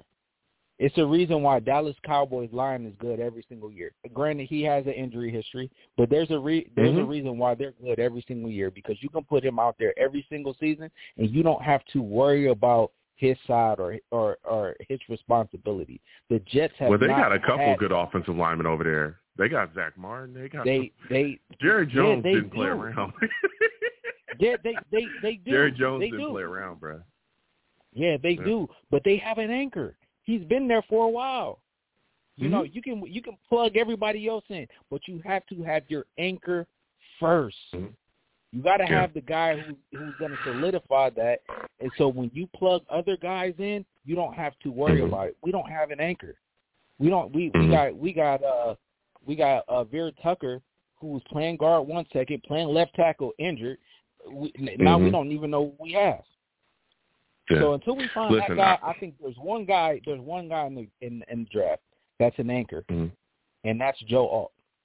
He's the only one I see as an anchor where you can put him in at day one, and he'll be able to solidify your line to where you can go out and grab other guys. And if the coaching is good, if the coaching improves, it has to improve a lot. But if the coaching improves, your offensive line is solidified. Until we get that guy, our offensive line between the lineman and the coach, it's going to look the exact same, man. Yeah, well, Aaron Rodgers can only mask so much. Me personally, I don't. Look, Alt is phenomenal, and he's going to be great. But I don't think he's going to be there. Definitely not at 10. I think he's going to be gone long before 10. But I think that Olu and Fuaga would be great options for the New York Jets to tackle. I think Olu is a day one tackle, day one right tackle, day one left tackle, wherever you want to put him. I think Fuaga is absolutely serviceable. Would be a great right tackle. I'm not saying that they're not good, Joe. I'm not saying that they're not good, but I'm just saying, I think that they'll be serviceable tackles to where, they'll be good, but I don't think that they're anchors. You need an anchor at left tackle to be able to solidify your line, and we have not had that. Well, we'll see. We'll see. We Now, need a as we Bricker go Shaw to the next- Ferguson. Those guys aren't the Well, Bricker Shaw Ferguson. Well, the Brickashaw Fergusons don't grow on trees, okay? And you never know. We'll see again what happens going forward, but I hear your take. Now, give me your thoughts quickly about Bryce Huff. Joe Douglas says that at this point they're not going to use the franchise tag on Bryce Huff. I'm a little concerned that the Jets are going to end up possibly losing him and losing him for nothing. What do you think is going to happen? Could you see Bryce Huff end up walking away from the New York Jets and the Jets basically get nothing back for him? Well, unfortunately, when the Jets drafted Will McDonald, we kind of put the nail in the coffin for Bryce Huff. There's no way that you can go out. Yeah, man. Because we're. Yeah, I mean, why are you going to allocate? You know what my problem with that take is, really quickly? Here's and I've heard multiple Jets fans say this. Once they drafted Will McDonald, it was over for Bryce Huff. Then why in the hell was Will McDonald deactivated for so many games? If that was the nail in the coffin for Bryce Huff, right? Because everybody, Joe Douglas is in the know, in the know. He's the guy making the decision. So if you know that this guy, let me cut you off real quick. If you know that this guy is the guy, then you better play him. Go ahead. Hold on. I'm gonna let you finish. So I just wanted to just make sure I caught this real quick. So you said, why did they deactivate Will McDonald, right? Why did they not play him? Didn't we deactivate Bryce Huff the first 3 games last season? I can't remember that. I can't remember that. If we didn't. We did. 100% we did. We deactivated the first 3 games and our defense was crap. And then we activated Bryce Huff because everybody thought Bryce Huff had some juice to him in preseason. And we deactivated him and wondered why he wasn't getting any type of any playing time. We were wondering that. They did that last year with him.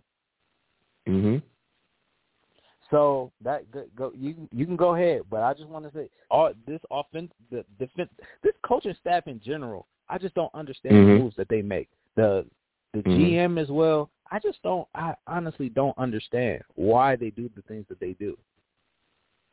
We saw in preseason Bryce Huff had some juice to him. We saw that. Then he went the whole season, and we saw that this dude has some potential. Then we go out and we draft Will McDonald, and we still see Bryce Huff playing at a really good level, and we don't extend him. We could have extended him last year, unless we did. We tried to offer him something, and he just didn't like the offer. And he just didn't want to re-sign with us. And we said in the offseason, look, we're just going to draft a DN so we don't get into, we're just going to let him walk. That's the only thing that I can think about.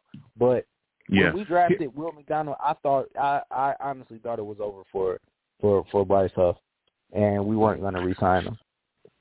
So Monty, and, here, listen, we hold people accountable here. Bryce Huff, what I remember, that's what I was thinking when you said it was deactivated the first 3 games. He wasn't. He played in that game against Buffalo, and I rememred it. He actually had 2 tackles in that game. He was playing in that game when we won that game. No, sure. I'm saying last year. Are you talking about 2023 season or the season before that, or 2022? 23, not this past season, but the year after, 2 years ago. 2 years ago, when we played. Remember when we played the Ravens last year? We played the AFC North the first 4 games. That's what we're talking about. Okay, but even in that, right? If you look at this situation this season, 2023, because he played all the games in this season, when you drafted Will McDonald, and you knew, hey, listen, he's going to be the guy going forward because Bryce Huff, you know what he's going to do. There's no way that you can have Will McDonald sitting on that sidelines, not playing. And then even when they did have him out there, he was out there sparingly. It wasn't like Will McDonald was playing, out there even crazy within the rotation. So it's like, bro, if you know he's the guy going forward, you better figure out who this guy is before you move on from Bryce Huff and just say, hey, year 2, you better step up, and it's Super Bowl or bust year for you. I think that's a bad idea, and I don't want to see the Jets move on from Huff, and I get it. you're going to have to pay him. But that's what happens when you have a guy come up the way that he's come up. Yeah. You know what I'm saying? When you bring in talent, the likes of him, you better make sure that you're ready to do that. So quickly before I let you go, Monty, give me your thoughts on Mecole Hardman possibly leaking game plans really quickly because I'm going to have to move on. So I honestly don't think he leaked any type of game plan. I honestly don't believe that. Okay. I think people can suspect it all day, every day, but I don't think he's that type of person to where he would want to leak a game plan just because he's not getting the playing time in which he wants. He just doesn't seem like that type of dude. I don't know. I stand by that. I stand by from what he said. I believe everything that he said. A lot of people are mad at the messenger, but they're not listening to the message in which he said.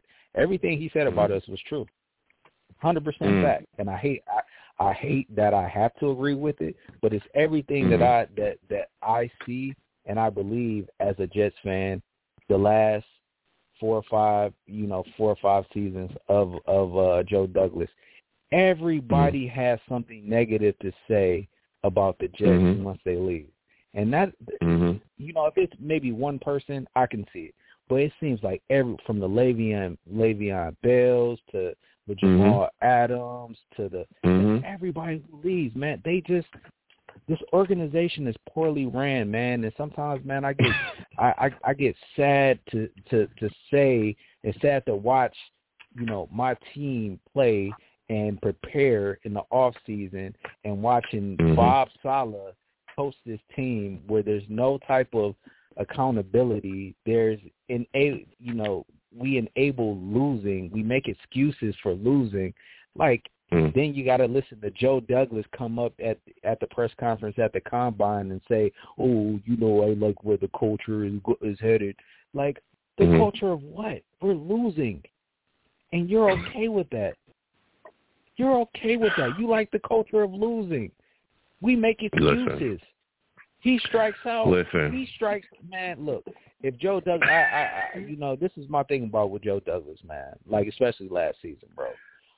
If he would have, it's like I look at it like a batter, bro. If you gonna strike out, man, strike out swinging. Man, he struck out looking. He saw 3 pitches and looked. How many opportunities did you need did you need to go and get a backup quarterback? He struck out looking. All gas, no brakes from our head coach, right? All gas, no brakes. All gas, no break. This dude talks every cliche in the book, and he enables losing. He sits there on the sideline, and he just like a blank stare. So you got your head coach who doesn't show any type of emotion, and you got your GM who strikes out looking. I'm so as a Jets fan, bro. I'm sorry, man. I'm sorry. I had to vent, man. I get it. Listen, man. That's what I'm here for. But I got to slide off. I want to thank you for calling in. Next time I have a show, I want to hear from you. All right? Yes, sir. All right. Listen, we got to keep these lines rolling. Next, we are going to Val. Val, we're coming directly to you. Chat, I will come to you in a second. Savages, I see you. I'm going to come to you in a second, okay? JGVH, I'll come to you in a second. But we got to get to Val. The shenanigans have begun. For those of you that do not know, Val is a savage, okay? Listen, man.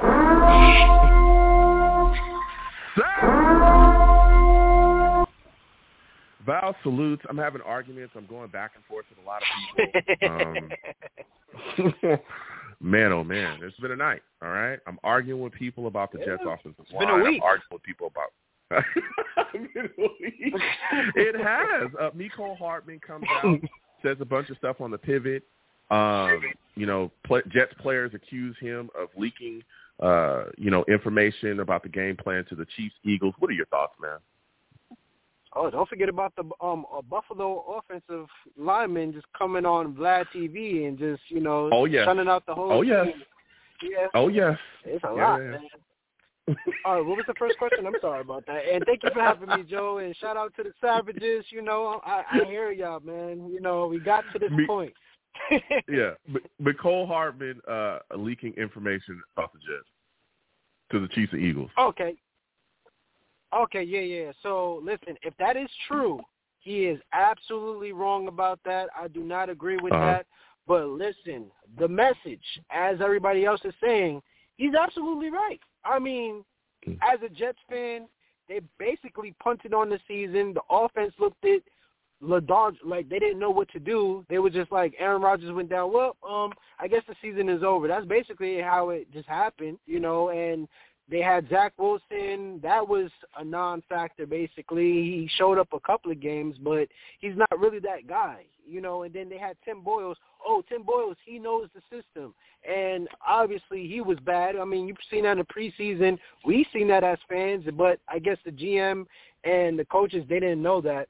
But listen, he was absolutely right. And on top of that, he said that the defense was more, you know, they had, the leadership was more together. They had everything together. They knew their position. They knew exactly what to do.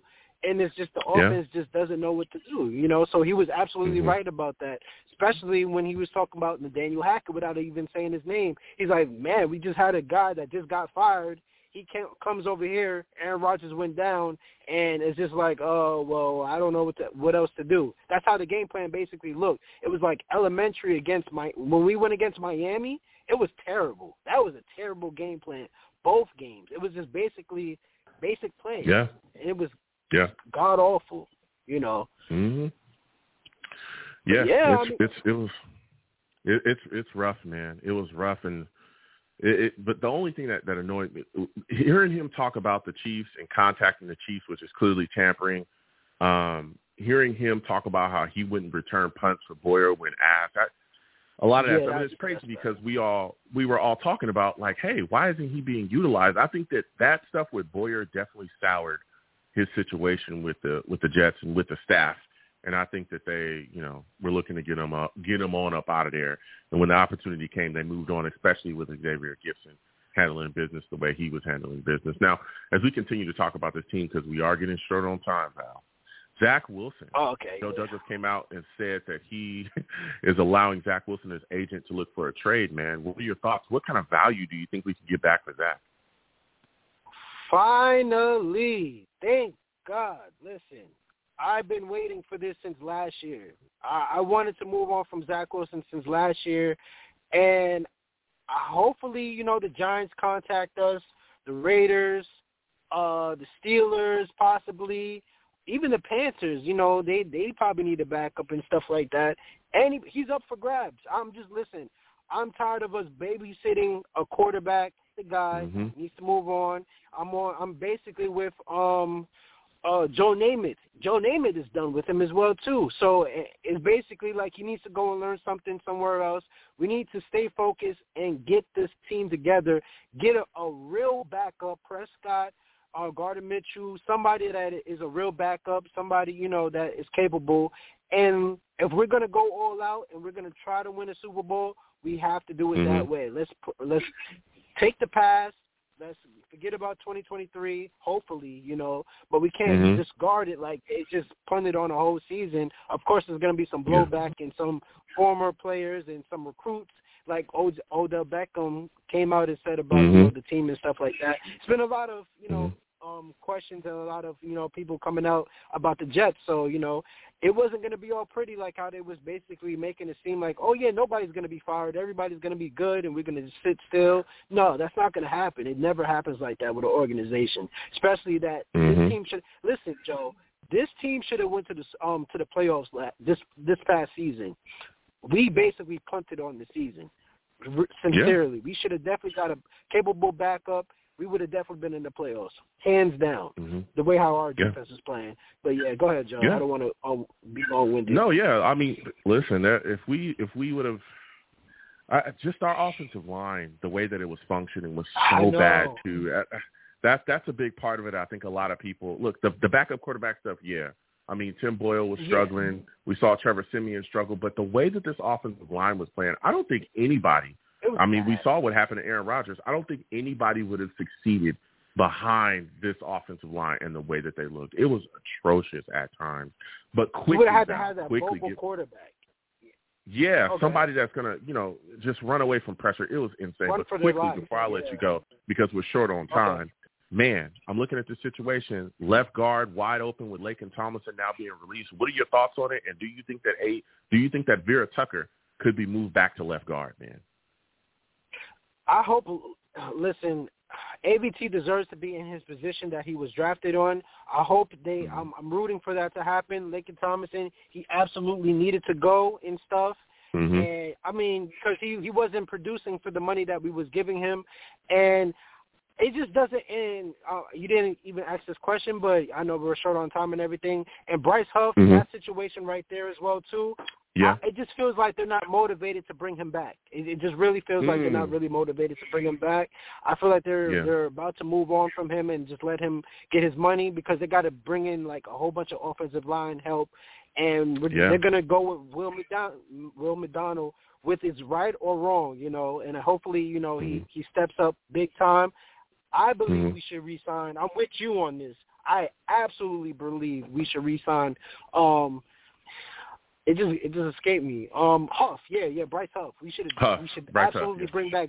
Yeah, we should absolutely bring back Bryce Huff because just like you said, we had a whole bunch of history of not us getting quarterbacks and stuff like that, bringing that pressure, and Huff definitely brings that pressure with these mobile quarterbacks that you've seen in this past playoff season. But that's it, Joe.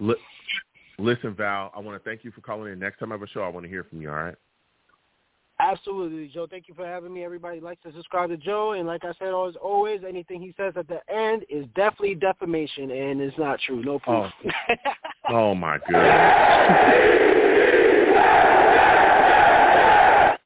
Everything I say about Val is true, okay? We're getting short on time, but I want to quickly address the Savages. Jay salutes in the chat. Savage says, I would take a can't-miss prospect over a coin flip O-lineman any day. The O-linemen don't always translate to the NFL. The college game is different now, so a lot of them don't run pro systems. He's talking about one to bring in Bowers. I don't think that these guys are coin flip O-linemen. I think a lot of these guys, especially Olu, Fuaga, Alt, a lot of these guys can come in and be starters. And you could say the exact same thing about tight ends as well. There's a lot of tight ends that were great in college that come in and struggle in the NFL. So if it's a need here, right, because Brock Bowers is not going to matter if Aaron Rodgers is on his back most of the game. He won't matter. The same way that Garrett Wilson and Breece Hall often don't matter. So in certain games, right, we know that they're good players, but we can't get them the ball because nobody can block.